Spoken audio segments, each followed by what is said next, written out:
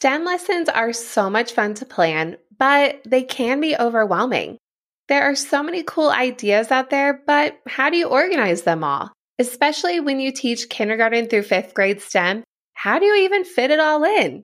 In today's episode, I'll be sharing with you my system to organize all your ideas and help you choose lessons that will work best for your STEM space. Welcome to the Elementary STEM Coach Podcast, a show that'll help you with lesson ideas, systems, and actionable tips to apply to your classroom. I am your host, Naomi Meredith, a former classroom teacher turned current STEM teacher and coach. With over a decade of experience teaching and a master's degree in STEM leadership, I am here to coach you throughout the year to help you gain back more time to create innovative experiences for your students. Grab your earbuds and let's get started. I recently received an email from a fellow STEM teacher that inspired this episode, and I wanted to read that to you. Hey, Naomi, I've been teaching STEM for a couple of years. My biggest challenge is being organized with all the resources I'm now finding more of. Focusing on my plans for the year, and each grade is my biggest challenge. Doing themes would be ideal, but I seem to be all over the place. Any advice? From Ban K. Before I jump into my response, I want to make sure that I am best serving you with my podcast and answering your specific questions. I want to hear your voice. You are always welcome to email, but I also mean your literal voice. I have set up a special voice message system that you can leave me an audio message, hit record, and ask your question, and even have the chance to be featured on the podcast. Think of it like one of those help columns that used to be in newspapers, and you don't even have to use your real name if you don't want. Things like struggling STEM teacher or excited for STEM can be examples of names you can leave. I'll link this voice message system in the show notes for today and all future episodes. Can't wait to hear your messages and inspire future podcasts. Okay, back to the question from this email. I totally get it. I am definitely an ideas person, and I am not one to be running out of ideas, whether it's podcast episodes, lesson plans, things to wear for my bachelorette party, you name it. I have always so many ideas swimming around in my head. If you want to get a peek inside of my brain, it's like when you have so many tabs open, I can focus on one at a time, but I always have lots of things running in the background that I am constantly working on. I definitely understand how it can be overwhelming when you are seeing all of these cool ideas online, on social media, in books that you read, and wondering how you can organize all of these in a sequential way that makes sense for your STEM space so you're not just teaching a bunch of random stuff. So I'm going to be sharing with you my system for organizing all of these ideas and putting it all together so that it makes sense and there is a progression of learning. The first step is to brainstorm in themes. This is the most fun part, and this is where you are going to start organizing all of those ideas. You don't need to be super specific about what the actual lesson looks like. This is all about getting it out of your head and putting it in a place where you can visually see what is going on. You can do this digitally on paper, or you can do it in a note tracking system like Google Keep or Trello, which is one of my favorites. But this is where you are going to brainstorm and add in all of those ideas. You are going to organize these ideas somewhat, so when you get into the next stages of this system, it's going to make a lot more sense. You're going to set up a piece of paper, physical or digital, and each piece of paper is going to have a major STEM theme that you are planning for. You can definitely take a peek at my free K-5 STEM year-long plan to give you some ideas and some major things that you definitely want to have in your STEM planning. Those themes that I am thinking of are coding, robotics, makerspace, and 3D printing. Have each of these listed on their own sheet of paper, and when you see ideas or you have ideas of your own, you learn something at a conference, you might even learn something from this podcast, add it to your brainstorm list and try to categorize them. This will actually help you visually see what types of lessons that you have tons of ideas for and ones that you need more research on. Also, this will help you create a balance throughout your years so you're not doing one over the other, and you can create a whole bunch of experiences for your students. So this will be your first go-to place to jot down any of those ideas. It doesn't mean you have to teach them. It's just going to help you organize everything that's floating around in your head. The next step is to really dive in and do that backwards planning when it comes to that standards research. When you think about it, your lessons really do need to be rooted in standards and have that connection to the NGSS or science standards in your state, Common Core, which includes English language arts, math, and even those speaking and listening skills, along with the ISTE standards for students, and even if you want to think bigger and broader, the 4 C's. This is where you want to take a peek at your lessons and what types of lessons can really hit those standards. You might have to do some research as to what would fit, what would not fit, and also which activities are more of a filler activity. There is nothing wrong with these types of STEM projects. They have a place for different situations. For example, I love those little filler activities. And so instead of me teaching those in the classroom, I see them as a great opportunity as sub-plans for last minute things when I am super sick and I have to pull that out. Or I also created take-home STEM kits, which I'm figuring out how to do an episode all about that. This is something that I'm actually experimenting with my own students right now. So it's definitely in the beta mode. But think about how you can send home these ideas with students where families can support them in this learning, where it is more guided step by step and not as deep. So those filler activities definitely have a place, but it might not be with your really high level instruction.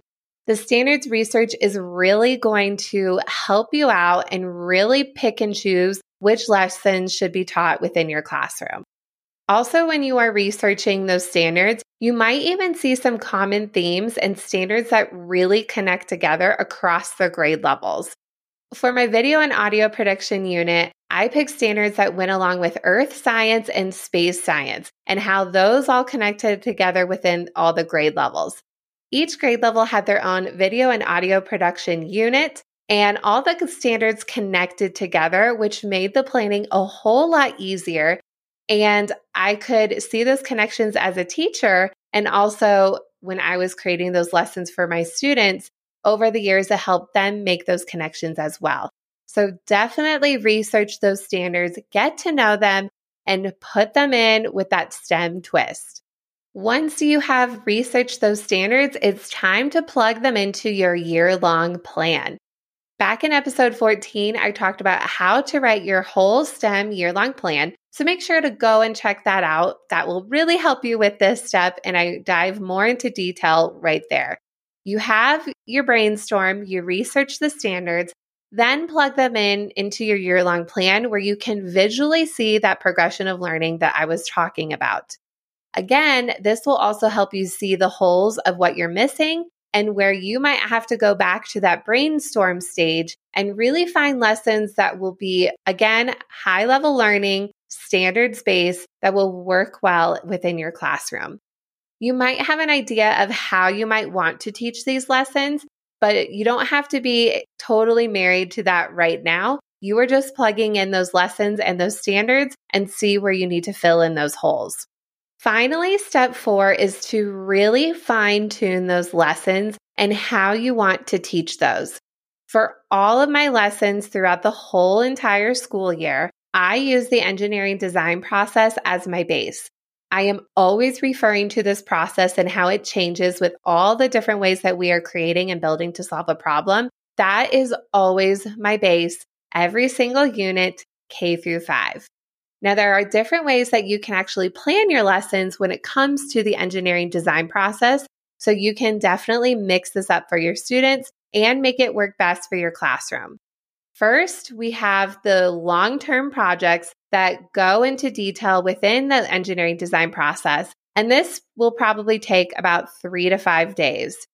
If you need help with the engineering design process and you are unsure of what I am talking about and how you can actually plan using this, I have a whole bunch of lessons for you to go back and listen to. It all starts with episode 15, where I talk about what the engineering design process is and how you can use it in your planning. From there, we skip ahead to episodes 17 through 22, where I have a whole mini series about each stage of the engineering design process. And then it is finished off with a nice pretty bow with my first guest interview with one of my STEM teacher friends and how she even does the engineering design process with quick one-day challenges. Again, you don't have to plan with the engineering design process. There definitely is a place for it within the K-5 STEM space. And there are actually standards that talk specifically about the engineering design process when you go and take a peek at the next generation science standards. So you are backed up by standards.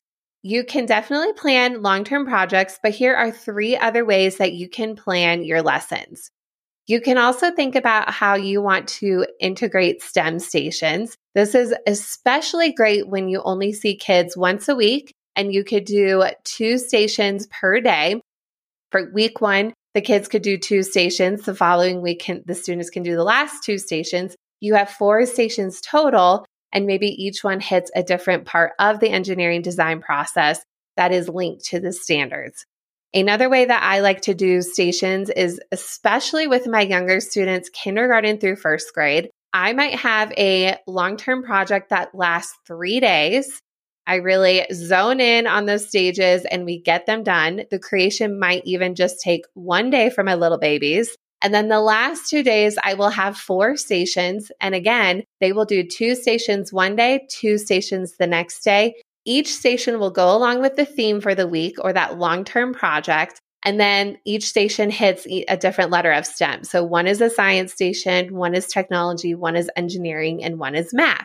So I have a whole balance of things. Yes, it does take a bit more planning to have that variety of things for the little kids. But if you have come from the classroom before being a STEM teacher, you know you need a lot of stuff for those little kids to keep them engaged and keep them excited. It is definitely worth that extra planning, and you'll have plenty to do for those little ones. Another way that you can plan is to have a challenge of the day, and this could be related to a STEM book, fiction or nonfiction, or even thinking about those quick engineering design challenge sprints that my friend Jen Seavey said in her guest interview. So those 4 different ways that you could plan are the multi-day projects, STEM stations, challenge of the day, or really planning them with STEM and stories.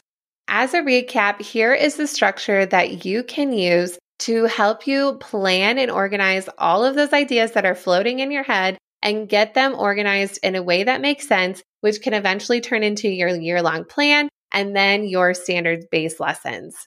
First, brainstorm in themes. Next, do your standards research. Third, plug them into your year-long plan. And fourth, fine-tune your lessons.